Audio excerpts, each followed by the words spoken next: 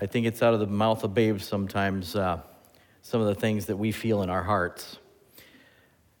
This morning, before we start, it is Mother's Day weekend, and we do have something for you mothers afterward. We'll be passing that out. And I just have one thing to say this morning. Hi, Mom. She's watching. It is a wonderful time of year to remember what our mothers have done for us over the past years, and for some of us to remember the things that they've made it through, and for some, you've lost a mother not too long ago or a long time ago, and to reflect and think. I think that's a very important thing. Just a second here. I'm running into a little bit of a problem. I was wondering if I could get the clicker.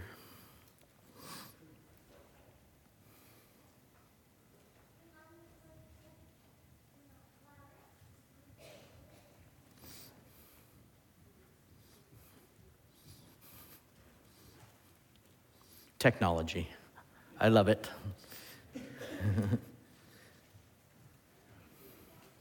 Last week, I told you a story, and I forgot to tell you the end. Do you remember the story about the man that was telling about this little boy that was having a problem with being daddy's little son because he didn't have a father?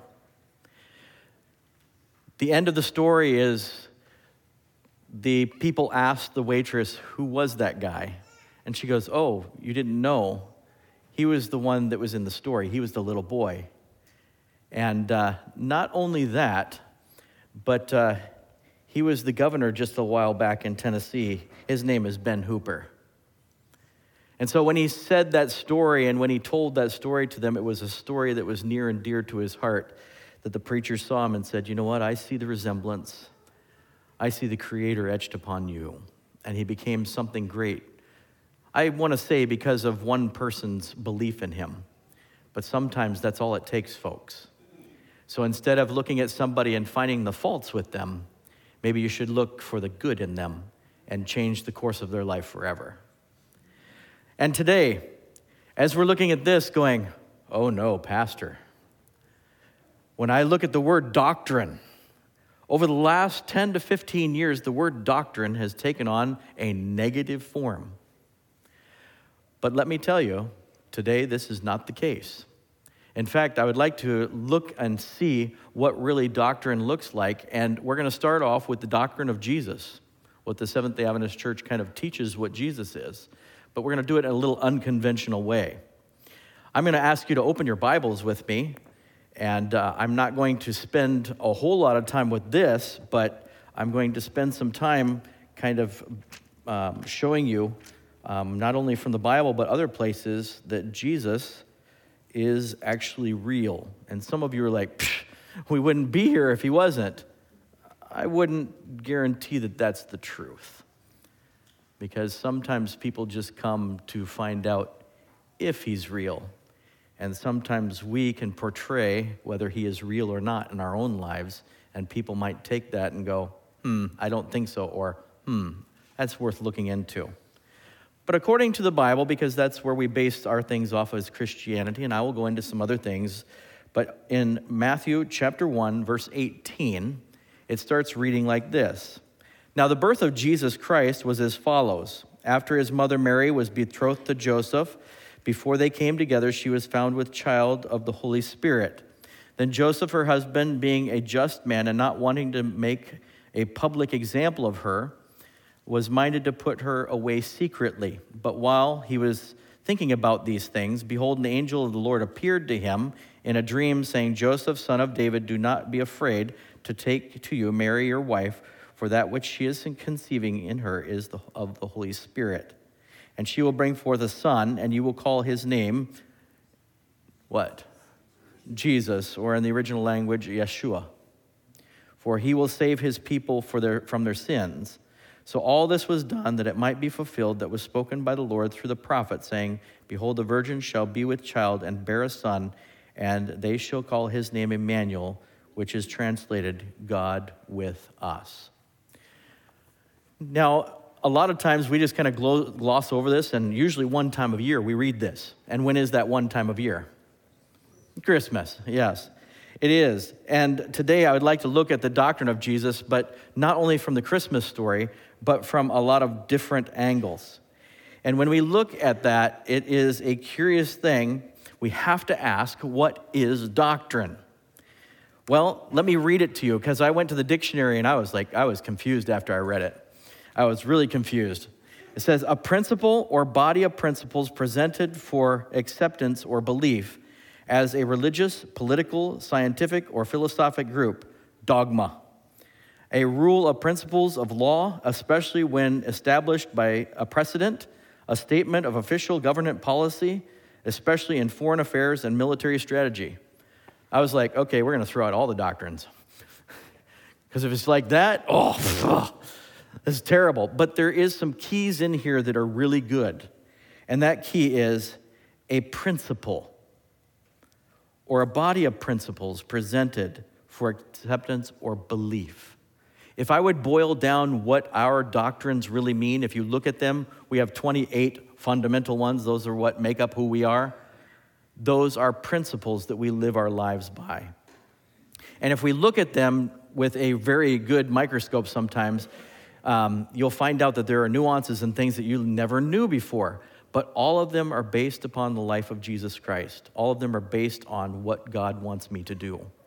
And in studying them, if you don't look at them from that viewpoint, you get into trouble really quick, and you start looking around you and you make sure that people do things just the right way, or else you don't want anything to do with them, right? Wrong answer, no. If you look at it that way, you look at it as something that you do or don't do. And that is not how we've ever looked at the doctrines of the church. It is a relationship we have with God. And a relationship we have with God is something totally different. If you have a relationship with Jesus, the doctrine of Jesus no longer becomes a, you better believe it or you're going to hell. It looks like, who is this guy? Wouldn't you like to know who this guy is? Because there's so many people that talk about him all throughout history. I thought, man, you know what? I think it's time that we learn a little bit about Jesus, and we spend some time in the scripture, but I think we need to look at this in a different way. Why is that so important? Well, if you have a belief system or you have beliefs, that is doctrine. What do you believe in? Whom do you believe in? And Jesus, is Jesus an ideology? How many of you, if you enter into a relationship with somebody, whether it be a friend or whatever, would like that friend only to view you as an ideology?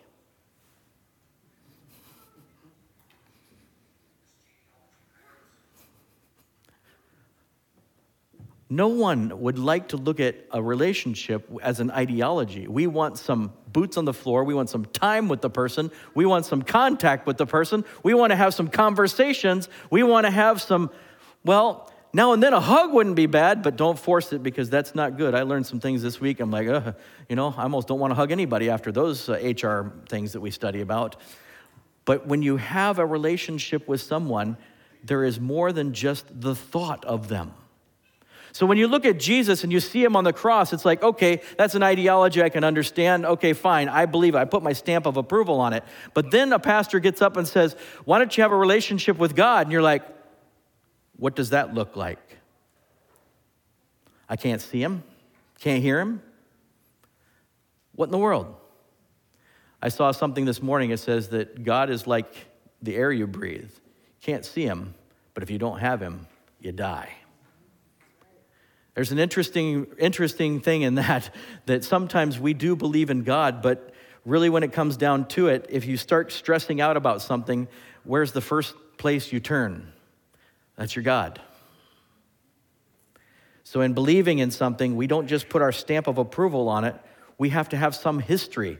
A historical person would be nice, wouldn't it be? I mean, if we say that we believe in Jesus, wouldn't it be nice to know that there was a historical person that was actually called Jesus Christ that lived in a certain place? That this was actually something that we could believe in? That we would have some authority? Well, we believe that Jesus is a historical person. We believe Jesus is God, and we believe Jesus has authority today. So in belief in Jesus, there's more than just an ideology or a feeling. It becomes a real person that is accessible by you and I. And in thinking about that, how many of you, if you were told, oh, by the way, there's a lakeshore near Mendota, and you can go there, and Jesus is there today. How many of you would be tempted to go? Yeah, I know. And some of you are like, no, I read Revelation. You're not supposed to do that. But if it was really him, wouldn't you go? Every single one of us would go if it was really him. Wouldn't it be amazing to start to hear the teachings? And wouldn't it be amazing to be those people back then? I've had skeptics in the past to be like, Jesus is not a historical figure. Just kind of a concept that you Christians have created. And in saying that, I looked and I saw a number of groups of people around the world that actually mention Jesus. And one of them is Judaism. They mention him. He is kind of a threat to some things that they believe in, but not really. And so some of them accept, some of them don't, but he is mentioned quite a bit in a number of their publications. The Baha'i religion actually acknowledges that he is a good teacher. Buddha, we know that God is a symbol of who he is, and that he is an enlightened man. They say that, and that he's a good teacher. I knew this because I have read the book of Buddha because my grandparents were Shinto Buddhists. The New Age movement teaches of Jesus that he has spiritual things that he is taught, and that he was an enlightened master, and that he was a guru. African traditions and religions, they believe in their ancestors mainly, but Jesus is God of life. He is the healer and liberator. The Druze, they mention him, and they say that he was in fact crucified, and that he was a good teacher. And some of these you may not know, so if you want to look at them up later, you may. Rastafarian religion, Jesus has been referred to as an incarnation of God, or Jah. And I've studied quite a bit into that too, because I had a number of friends that were into that. And it's interesting how they see Jesus. Islam, Isha is a divinely wise teacher, went to heaven in bodily form, and he will return in a second coming. Wait, that sounds familiar. Christians around the world of different flavors and whatever. There's many, many different beliefs in Jesus and what he really exists like. But there is history that is mentioned over and over again about Jesus in the Christian traditions. He was also mentioned by many. He was mentioned in many texts in history and talked about by many cultures around the world. So historical, it's really hard to not believe that there was a actual Jesus.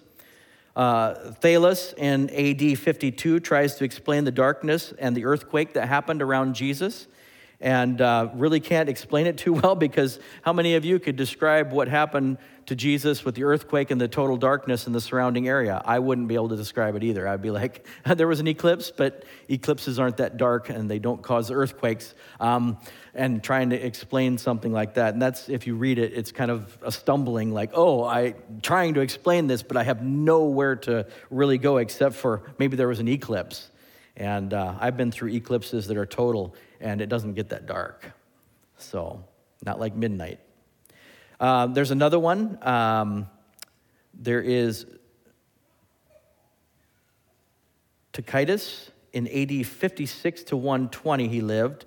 He tells of the Christians and of Tiberius trying to get rid of a problem, and his name was Jesus, and creating more of a problem.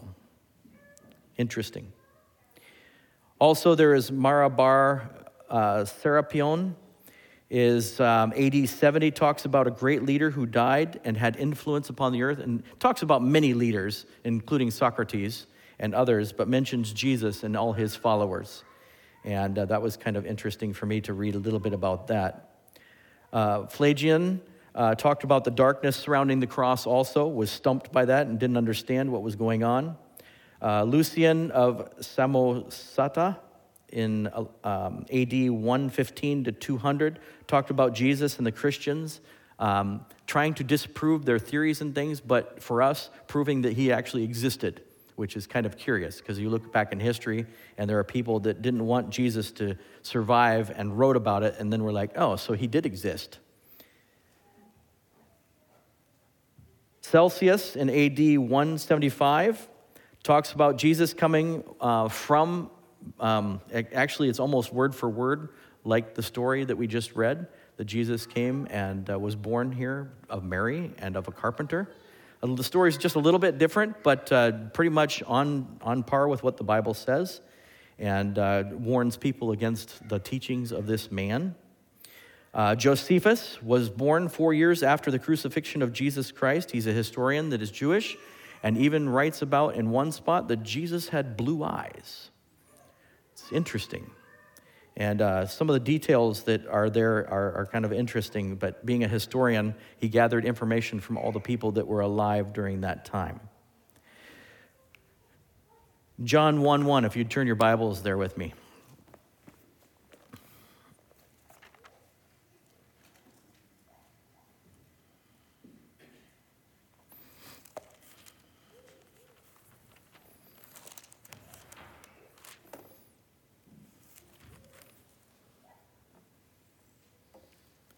In the beginning was the Word, and the Word was with God, and the Word was God. He was in the beginning with God. All things were made through him, and without him nothing was made that was made. In him was life, and that was the light of the men. And the light shines in darkness, and the darkness did not comprehend it. There was a man sent from God whose name is John, this man came for a witness, to bear witness of the light, that all through him might believe. He was not the light, but was sent to bear witness of that light, that there was the true light, which gives light to every man coming into the world. He was in the world, and the world was made through him, and the world did not know him. He came to his own, and his own did not receive him. But as many as received him, to them he gave the right to become children of God, to those who believe in his name, who were born not of blood, nor of the will of the flesh, or the will of man, but of God. And the Word became flesh and dwelt among us, and we believe his glory, and the glory is of the only begotten of the Father, full of grace and truth. If you unwrap that carefully, you find out John is talking about whom? Jesus. So he's talking about Jesus being God. So we know that he's a historical figure, but as God, it's kind of testy for some to believe him as God. Many faiths around the world know him as a good teacher, but to know him as God is something just a little bit different.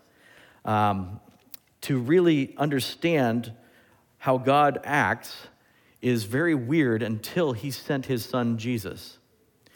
When we see Jesus starting to teach, what is the one thing that we know that he taught?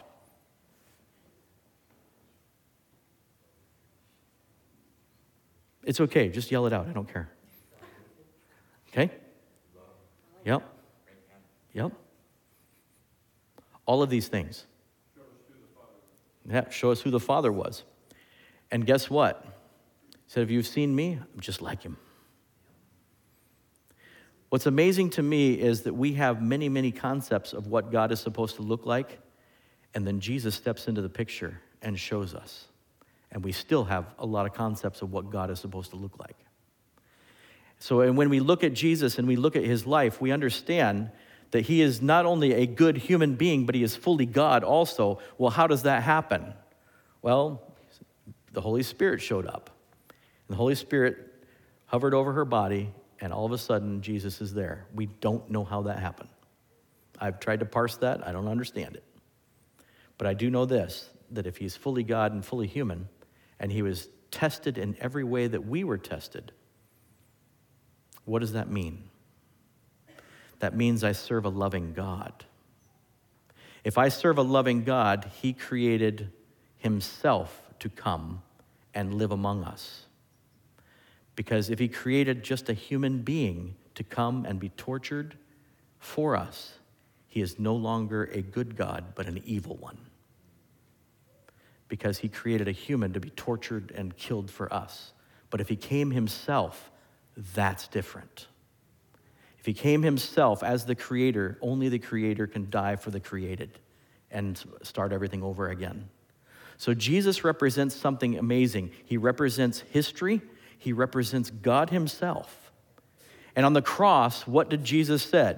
What did Jesus say?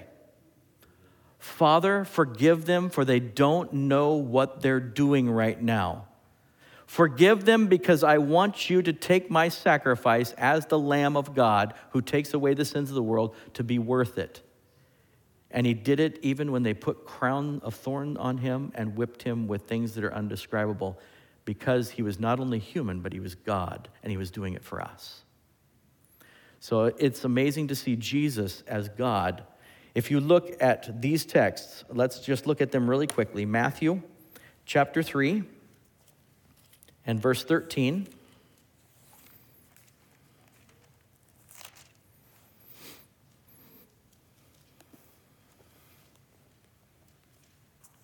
Then Jesus came from Galilee to John at the Jordan to be baptized by him, and John tried to prevent him, saying, I need to be baptized by you, and you are coming to me. By the way, he's his cousin.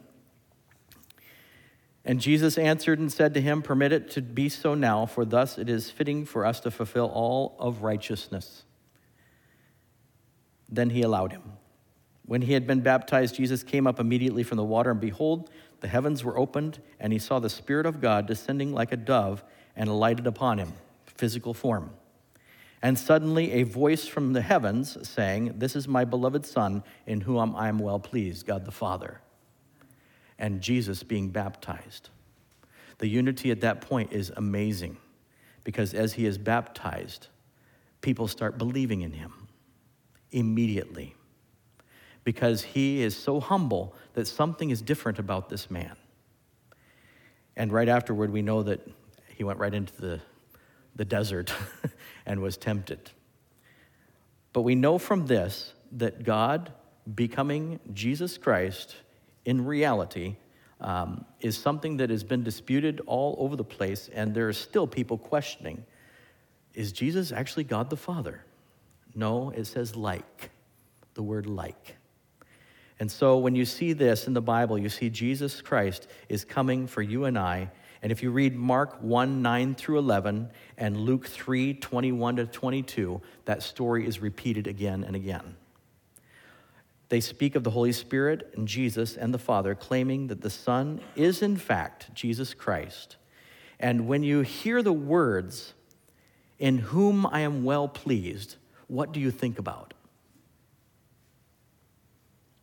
Or is that just me having an overactive imagination? It might be.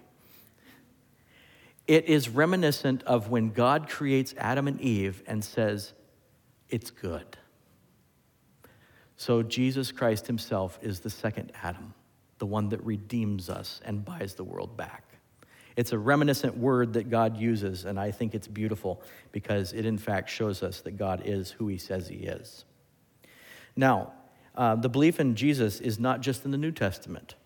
It's actually in the Old Testament too. The belief in Jesus extends to the Old Testament because it says the Lamb is the one that takes away the sins. And Jesus claims to be the Lamb of God who takes away the sins of the earth. And if you look at the Day of Atonement and you look at the daily things at the temple, you find out that God is present there. We bring the Lamb, which is Jesus, and we kill it because that's what happens when we sin. And the lamb basically dies for us, and the blood is taken before the throne of God, before the curtain, and it is forgiven. Now, I want you to look at this carefully, though. I want you to look at it carefully, because if you look, there's always three. There is the altar of sacrifice, the bronze basin, and the temple building, if you just look at it from the outside, okay? Then when you look at it in the holy place, how many pieces of furniture are in the holy place? 3. See the table of showbread, which Jesus says that I am the bread of life, and I am the crushed grape, and all that kind of stuff. All that symbolism goes into that. It's his throne. And then you have the lampstand. The 7-branch lampstand has what in it so it can burn? Oil and a wick, okay? That represents the Holy Spirit. In Revelation, it shows the 7 churches and the Holy Spirit moving forward in the 7 churches. Now, the altar of incense is there. It is basically the way that we can communicate with God in the Old Testament. Only if you were a high priest or a priest would you go into the other place. Otherwise, you were afraid that you would die because you were respectful of God. And there was a few preachers' kids that weren't, and they didn't really make it. So just saying that you got to watch out because they were disrespectful before God, and we don't want to do that. Now, in the New Testament, when Jesus dies, what is taken away? The curtain in between, and we no longer need the altar of incense because we can pray directly to God. And that can happen all the way through the Old Testament too, but they had to come through the temple. So if you do away with those two things, how many pieces of furniture are left? 3. You have the table of showbread, you have the Ark of the Covenant, and the lampstand. So all the time there is 3. So if you'd like to study that further, I encourage you to, because it is an example of who Jesus is, not only in the Old Testament, but also in the New Testament, because Jesus is no longer the one that has to be intermediate for us. He's already paid the price, so they ripped that big old curtain down, which is thick, by the way, and all of a sudden we can come before the throne of God with the advocate, and Jesus in Revelation is at the right-hand side of God's throne, the table of showbread. It's amazing to me to see that Jesus is written about so much as Holy of Holies, and God is part of him, and he is God, that sometimes we just miss it. So let's look next at the outside. This is a little grainy. I'm sorry, I didn't get the best picture. I have a friend that actually has a model of this, and if you come to the camporee, occasionally you can go and enter into a life-size, well, it's a little bit smaller than the life-size one, but it's kind of cool because this would be facing, the eastern gate would be over here, and when you bring your lamb, you see that these tents are on the inside there. It's a little different than the other tents. That's the priesthood. You had to walk through the priesthood to get to the place that you're going to sacrifice your lamb. The priesthood is also a representation by Jesus Christ himself. He is the high priest. And so over and over again in the Old Testament, you see Jesus is central to everything that is being taught. This is what I meant by when Jesus was drawn, the people were drawn to Jesus. They were to reconcile to him. In the New Testament, we see him filling the role of the Lamb. We also see him in Revelation being fulfilled by the high priest. And I find it amazing that he is the key of creation. He is the eradication of sin. He is the being that is God and man at the same time. If God was the only one, if he was the only God, I wrote this wrong. I need to read it in just the opposite. If he would just create a human being to torture for our sins, how many of you would follow Jesus? I don't think any of us would, because a God like that sounds like all the other gods, lowercase, just vengeful and angry. A lot of times we think God is vengeful and angry because, let's be truthful, our hearts might be there. Because anytime somebody does us wrong, even if they don't know it, we become vengeful and angry. We need to really go to the cross and be like, God, take it. It's bad, it's festering, it's nasty. Please get rid of it. So is Jesus still valid today? If he is biblical, historical, if he is God and he is human, is he still valid today? Well, I can't see him, I can't touch him. Well, that is a big thing with people nowadays. However, possibly more than that, Jesus has become the center of talk again. I don't know if you have heard about it, but even in The Chosen, people are talking about Jesus again. The Jesus Revolution film, people are talking about Jesus again. There are revivals around campuses and universities that typically don't talk about Jesus because they like to teach just the opposite. It's happening. Even on public campuses, we're seeing a renewed interest in God because there are no other answers out there that make sense. And Jesus being a teaching of love and mercy is something that is so attractive, but if you don't live it and you teach it, it becomes a knife that stabs people so deep they don't want to come back. And yes, we have to watch about that because sometimes we too can be the perpetrators of that kind of evil. If you look at the teachings, it's hard to ignore the teachings of Jesus, isn't it? They're very extra. They're very authentic. They're very experimental sometimes, they look like. And sometimes they're very factual, and it drives some of us nuts because it's just so a matter of fact. They are emotional. They're very practical. If you don't believe me, try to live out his teachings. They're very practical, very difficult, but very practical.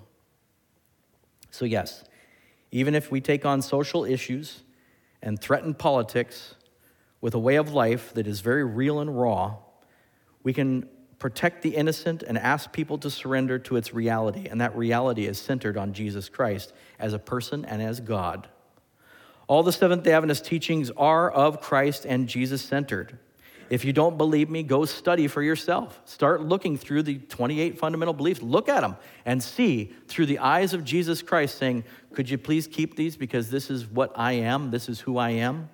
It's a lot different than saying, if you do this as a checklist, you might get in heaven. Depends on who you tick off, but you might get into heaven.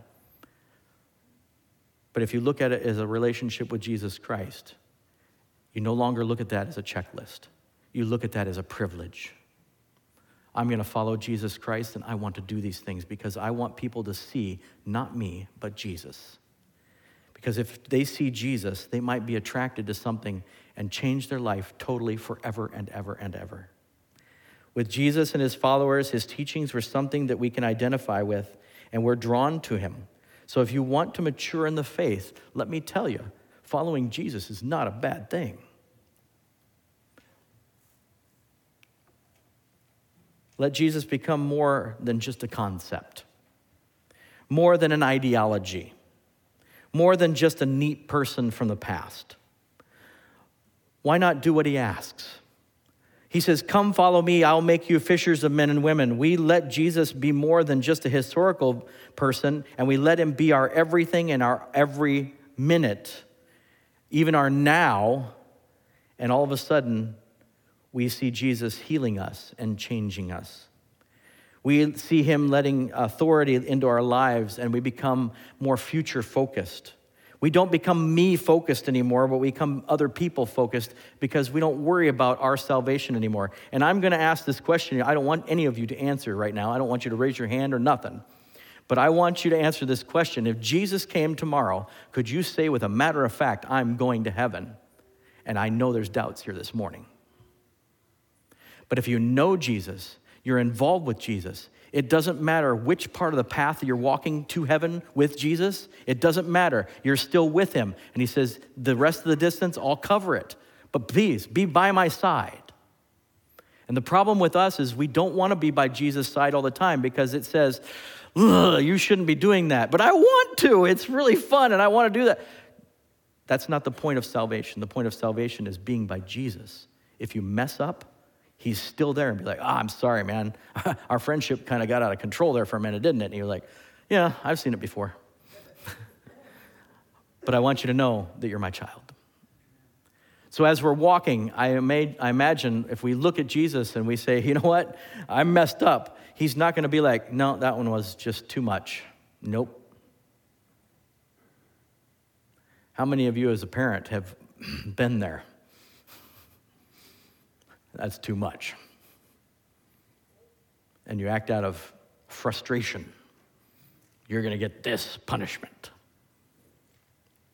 You see, young people, we too, as adults, are still walking with Jesus. We haven't made it yet. We still, too, make mistakes. But we want to introduce you to our friend Jesus, and we want you to walk with him for eternity also. Let him be God and heal you and change you. Let him have the authority in your life and now and in the future. Can you imagine Mary realizing that her child was the Messiah? Gentlemen, can you imagine? Because, usually we're at camp meeting when Father's Day happens. Can you imagine Joseph finding out my new son, that's the Holy Spirit's son, is going to be the Messiah? And I'm going to have to be his dad. Oh, no. Can you imagine living a life like that? Well, you can. You can, because if Jesus is in a relationship with you, it's kind of like that he's there every minute of every day. So I encourage you today, as you look at doctrine, don't look at doctrine as thus saith whoever, and if you don't listen, you're going to die. Look at doctrine as the things that we want to do to follow Jesus Christ, because those are the things that hold us tight to him and close to him. Let's bow our heads. Father in heaven, thank you for saying that Jesus was your son, because I'm not sure, even as a pastor, I'd believe him at face value. Thank you, dear Father, for putting people in history that even disagreed with him so that we know that he existed. Dear Father, thank you also for offering the gift of salvation, even if we didn't deserve it. But knowing that you loved us so much, you're the only God that I've ever read of that has ever died for his creation. I pray, dear Father, that you'll give us the ability to follow, that you'll give us the ability to stare into the arms and the eyes of Jesus and say, I want a friendship. I want one that lasts for eternity. In Jesus' name, amen.